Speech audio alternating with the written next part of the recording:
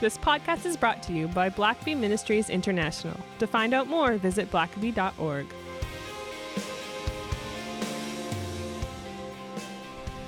Well, welcome back to another episode of the Richard Blackaby Leadership Podcast. My name is Sam, and I'm your host, and I'm joined by Richard Blackaby. Good to be with you, Sam. It's good to have you with us. This is kind of like the week of the snake, I think. Is that, we've both had snake spottings. I had a big black snake right in my front window, the front of my house. Yeah. I was actually just downstairs preparing a video talk on leadership in crisis, and all of a sudden I heard every female in my house screaming. I realized I was about to have a fresh new illustration as this black snake was looking at entering my open garage door. Yeah, well, I saw one that's probably about 3 feet long in my backyard. Wow, was it a king snake? Or no, I think it was, from my bit of research, I think it was a rat snake. A rat snake. Yeah, which are not venomous. Those black ones aren't. I've been told black, just in general, black snakes are... It was a black snake, and again, I should state that neither of us are snake experts. Snakeologists. But no, I think it was a black snake. When everyone says, "Oh, don't worry, that's a good snake," I want to think. But I didn't know there was such a... You just get the shivers when you see that thing. He was just going right through the grass, and What'd you do? What'd you do to it? I just kind of flung him out of the yard there. Yeah. Because who wants to have rats around? But yeah, that's right. It's what do you want? A big rodents, or do you want a snake? A well-fed snake in your backyard. Exactly. So we've had some adventures this week. Yes, we have. Living in the South. Oh yeah, it's getting hot down here for sure. So today we want to pick up where we left off on episode 95. Of the show. We looked at part 2 of the life and leadership of Elijah. Yeah. You've actually written a book, as if you've listened before, you know that we've talked about living out of the overflow, which you dive into the life of Elijah and Moses. And so today we're going to pick up that trail where we left off of part 2 of the life and leadership of Elijah, and so we'll carry that on through as far as we can get today. Yeah, we'll see.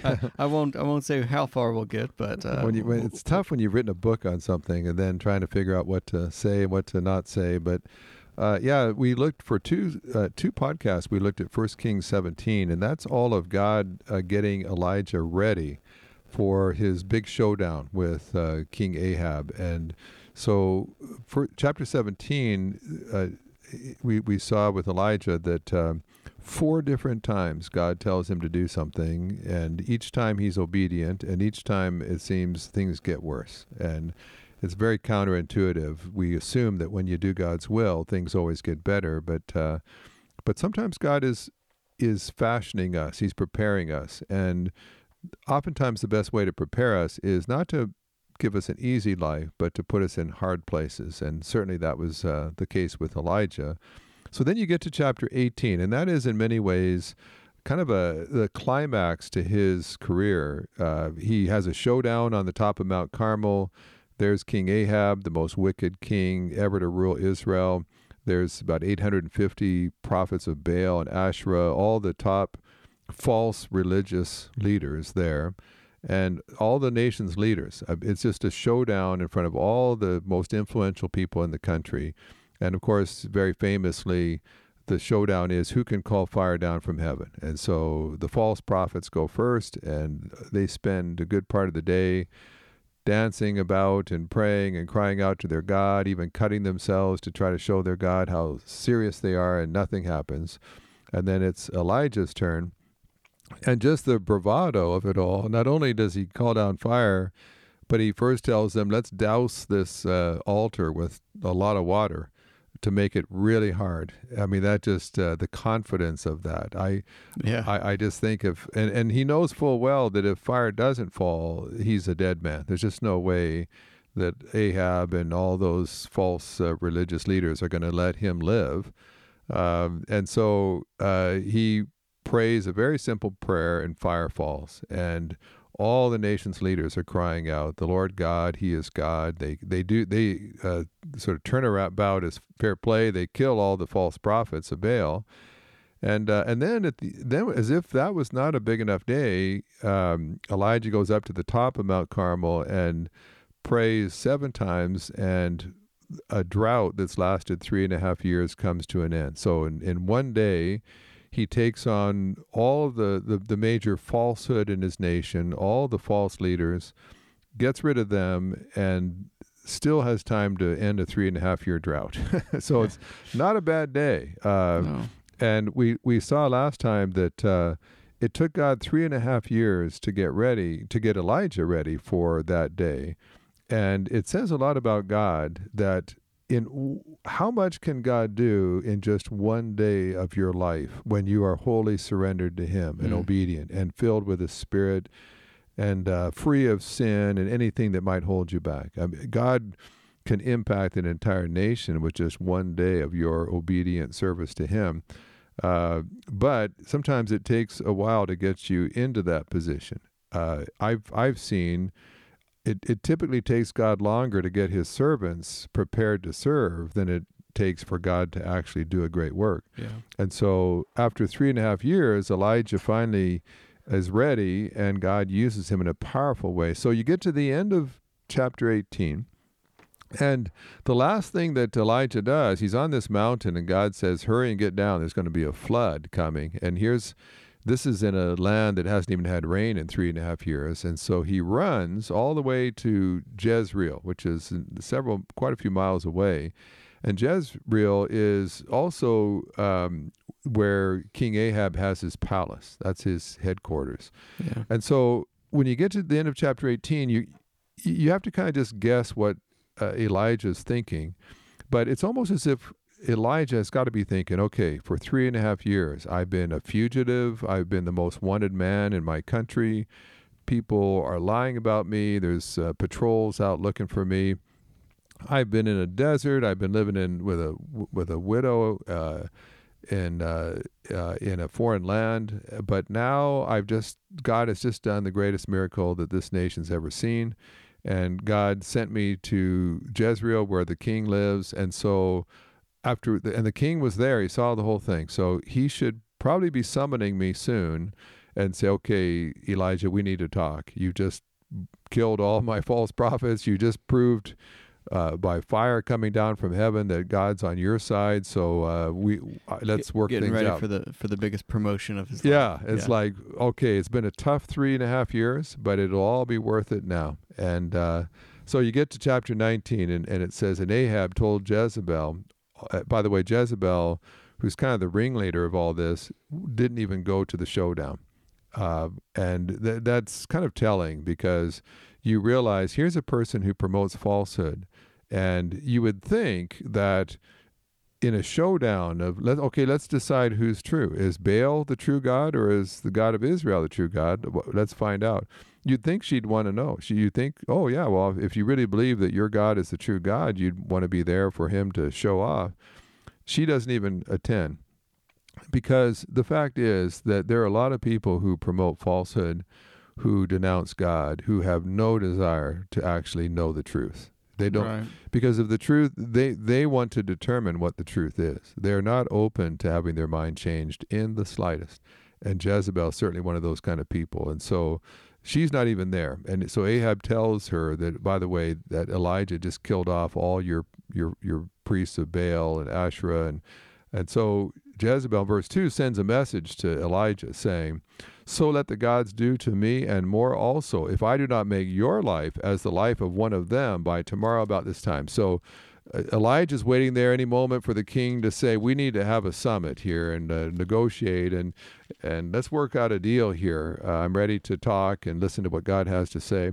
Instead, he gets a message from Jezebel saying, "You just killed all my priests. Well, before this time tomorrow, you're going to be just as dead as they are." And so it's not what he was expecting. It wasn't the message he was waiting for. Right. And so you get to verse 3, and it says, "And when he saw that, he arose and ran for his life and went to Beersheba, which is about 100 miles from there, which belongs to Judah, and left his servant there."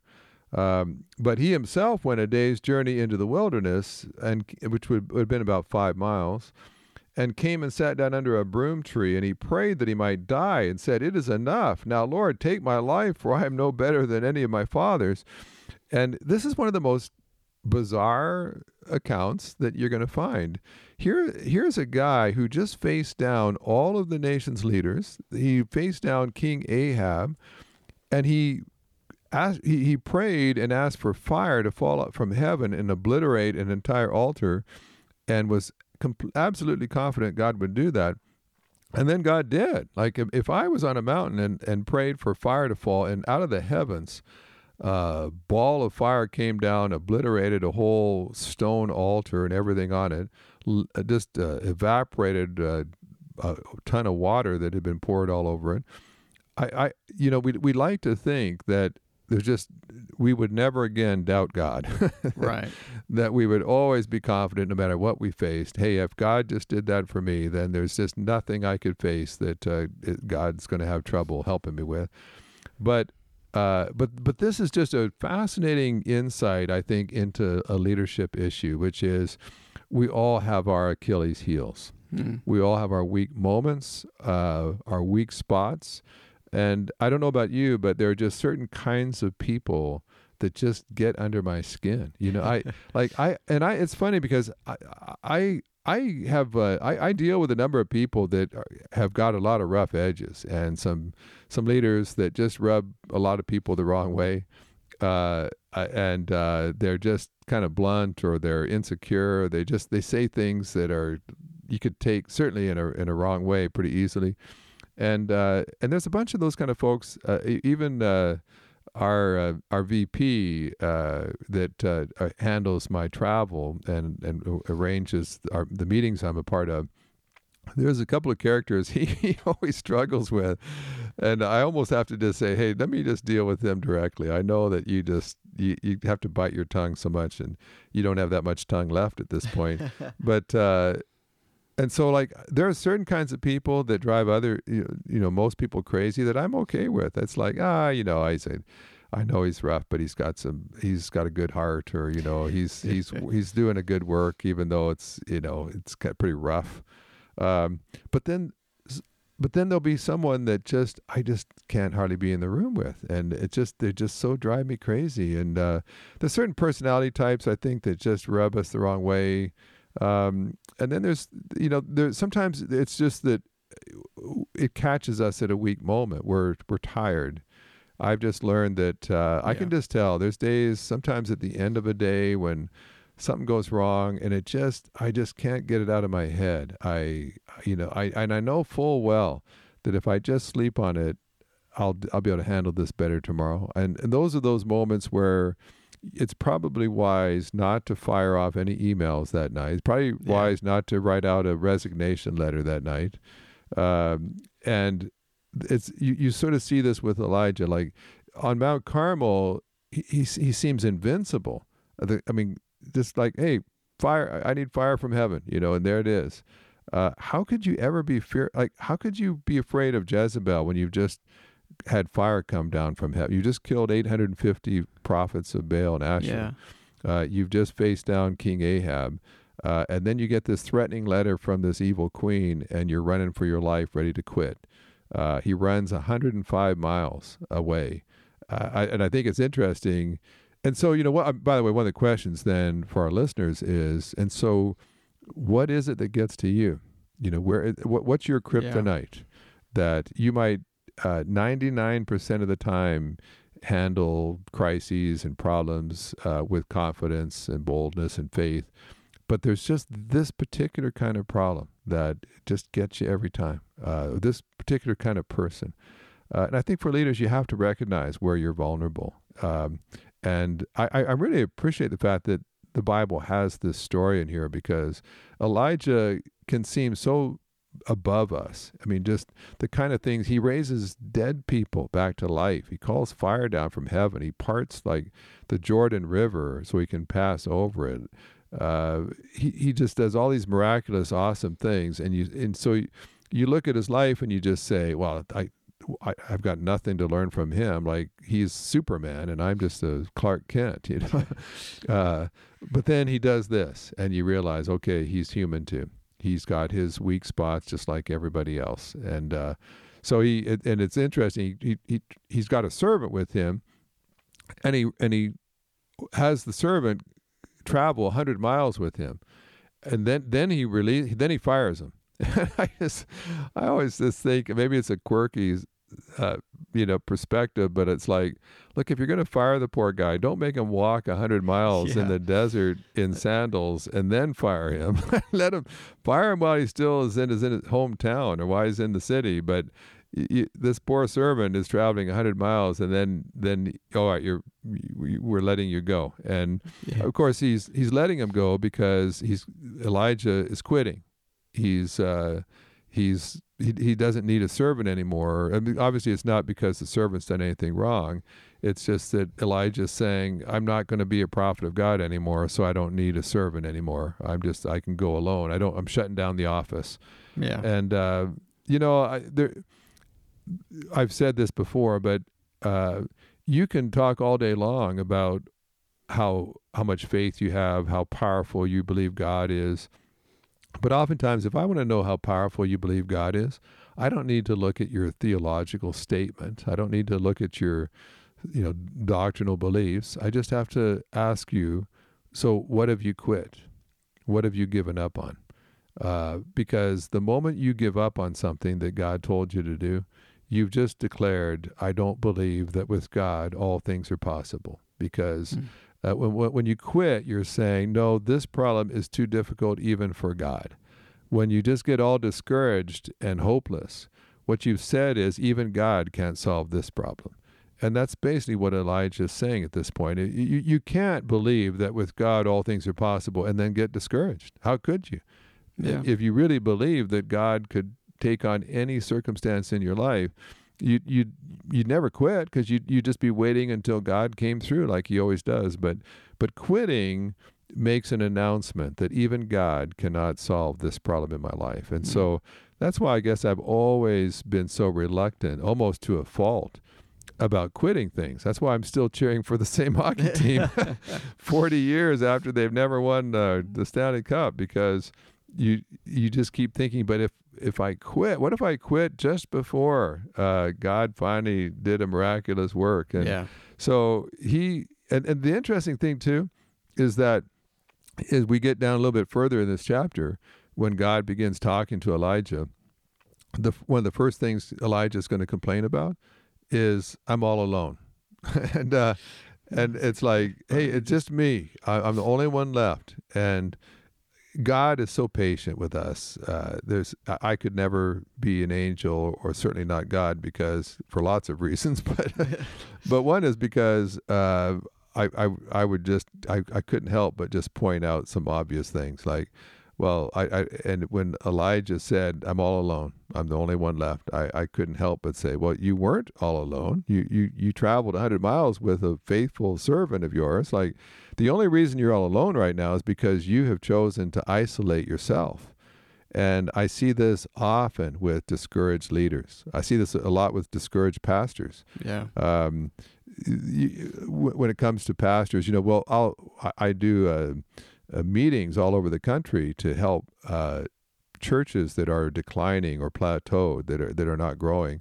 And invariably, every time we'll do a conference like that, I'll have some people come up and say, oh, this has just been great, but it really is disappointing because there's a pastor who has a church just 2 miles from this place, this venue right here, who's really discouraged. His church could go under. But he just didn't come. He didn't want to be here. And it's like, but this conference is for people just like that. The whole thing is designed to encourage people just like that. Why would you not come?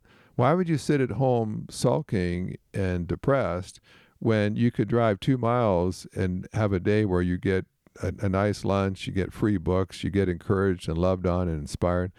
But it's just the nature of discouragement that when you start to get discouraged, you start doing things that only make matters worse. And one of the worst things you can do is isolate yourself. And I've seen this with pastors, certainly, where if you really push them to be honest, they would say, well, I just not in the mood to hear other people saying how great God is right now, or how great being a pastor is, or how wonderful their ministry is, because they just want to sulk a little. I want to sulk, yeah. And I just don't, and I don't want anyone to tell me that things could be better, or that sometimes it's, I don't want anybody giving me advice, because I've done everything I know to do, and it hasn't changed anything. And so the last thing I need is someone to say, well, have you tried this? Have you tried that?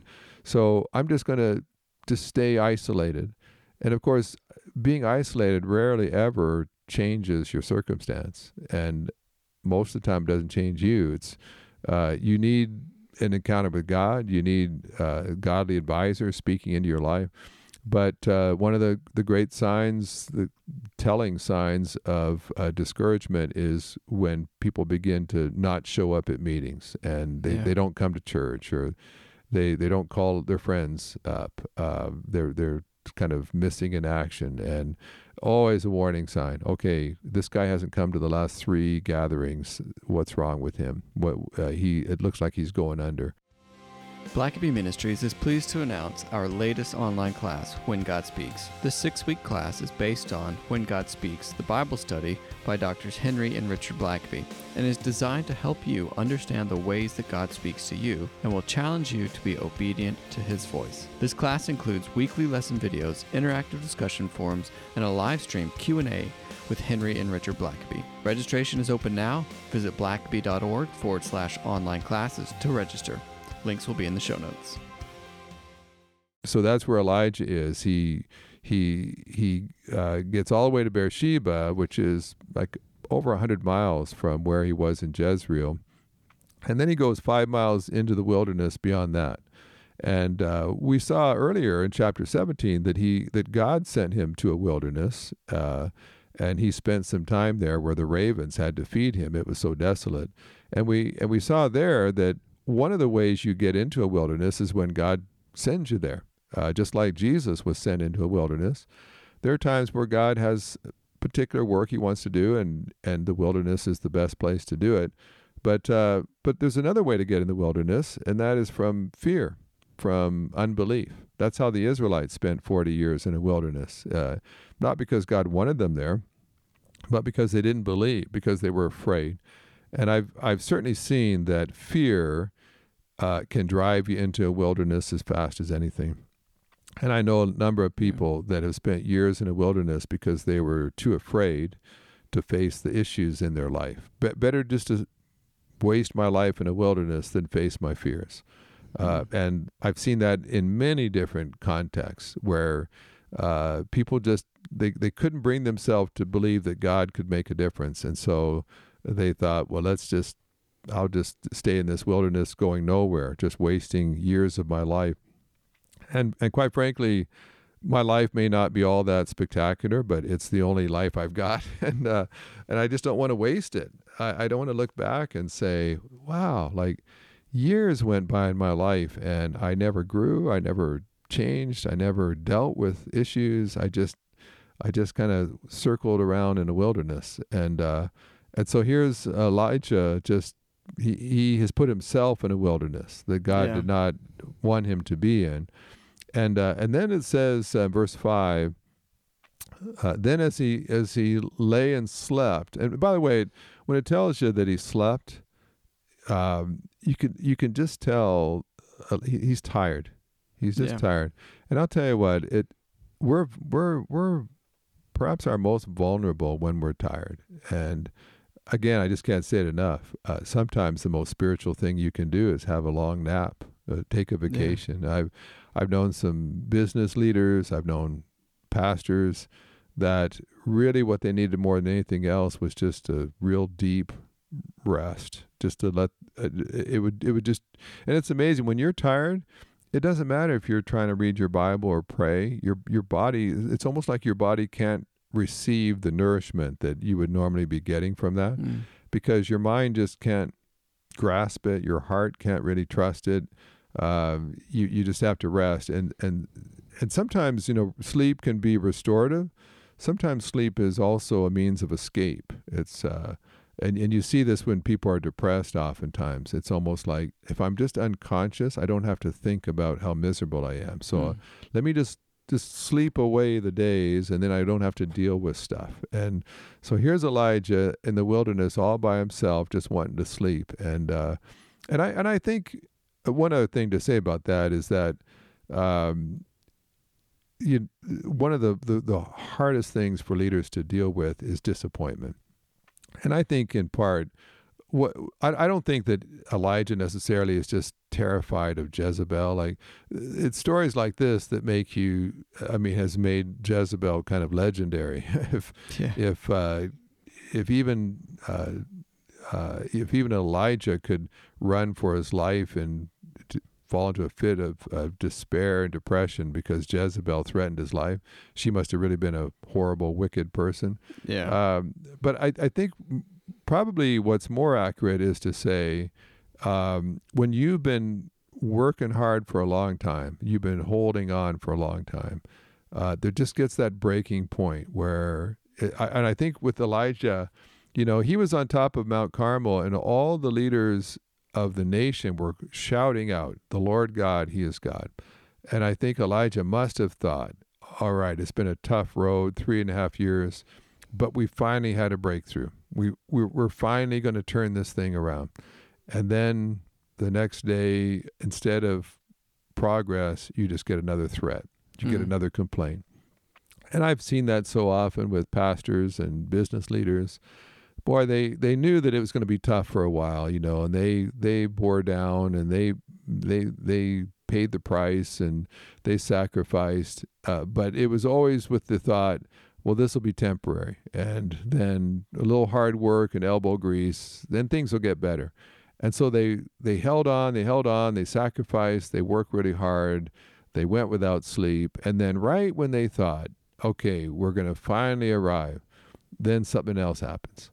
I've told the story before, I'm sure, of just trying to turn my little church around when I was a pastor, and all the work and the changes and the improvements and all the time encouraging and building up people and making things better. And then right when you think, okay, we're seeing some progress and things are turning around, I'd have a meeting with all my team leaders.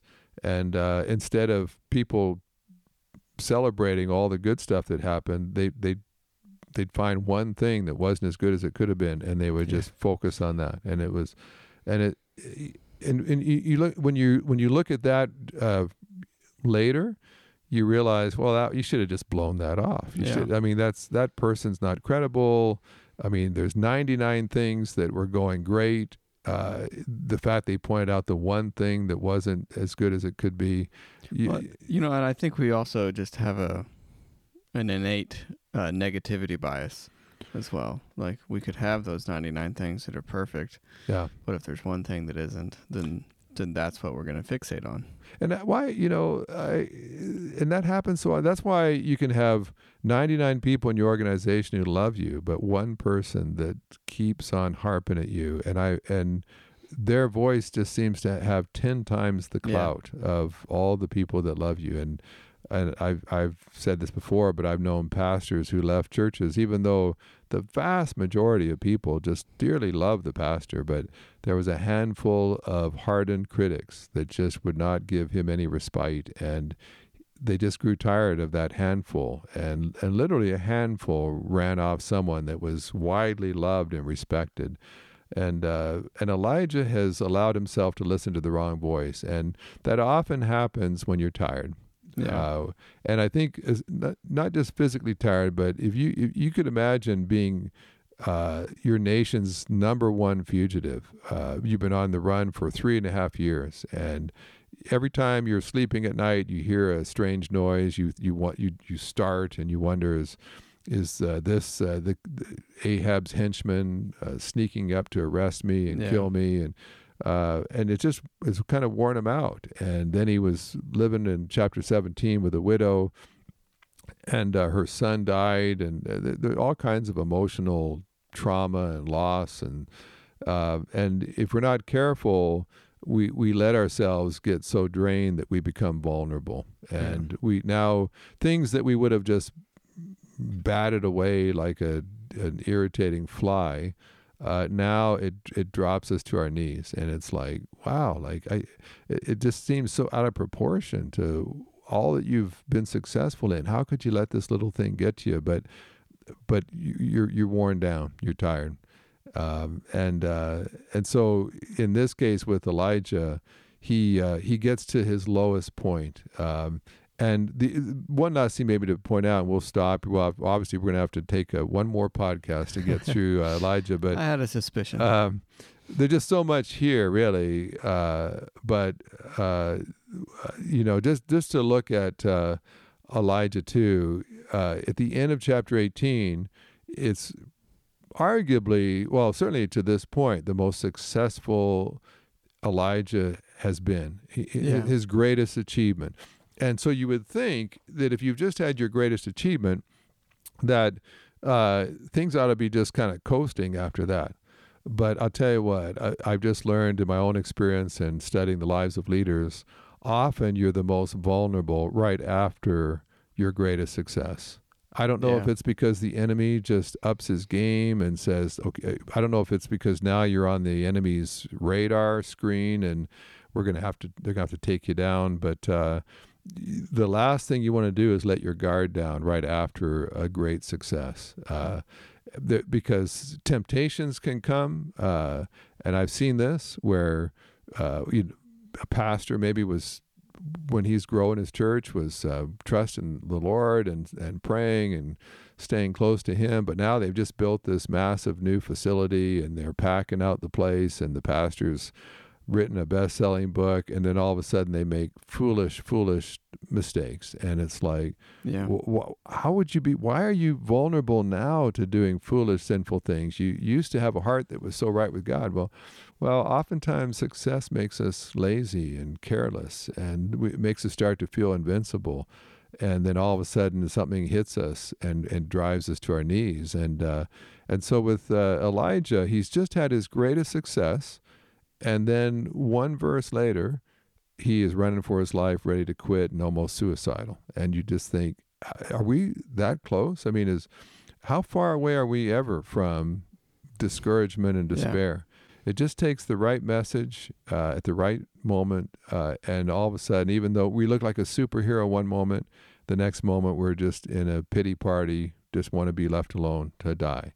And all of us as leaders, if we don't guard our hearts and minds and our walk with God, any one of us could go from the heights to the depths in a very rapid way.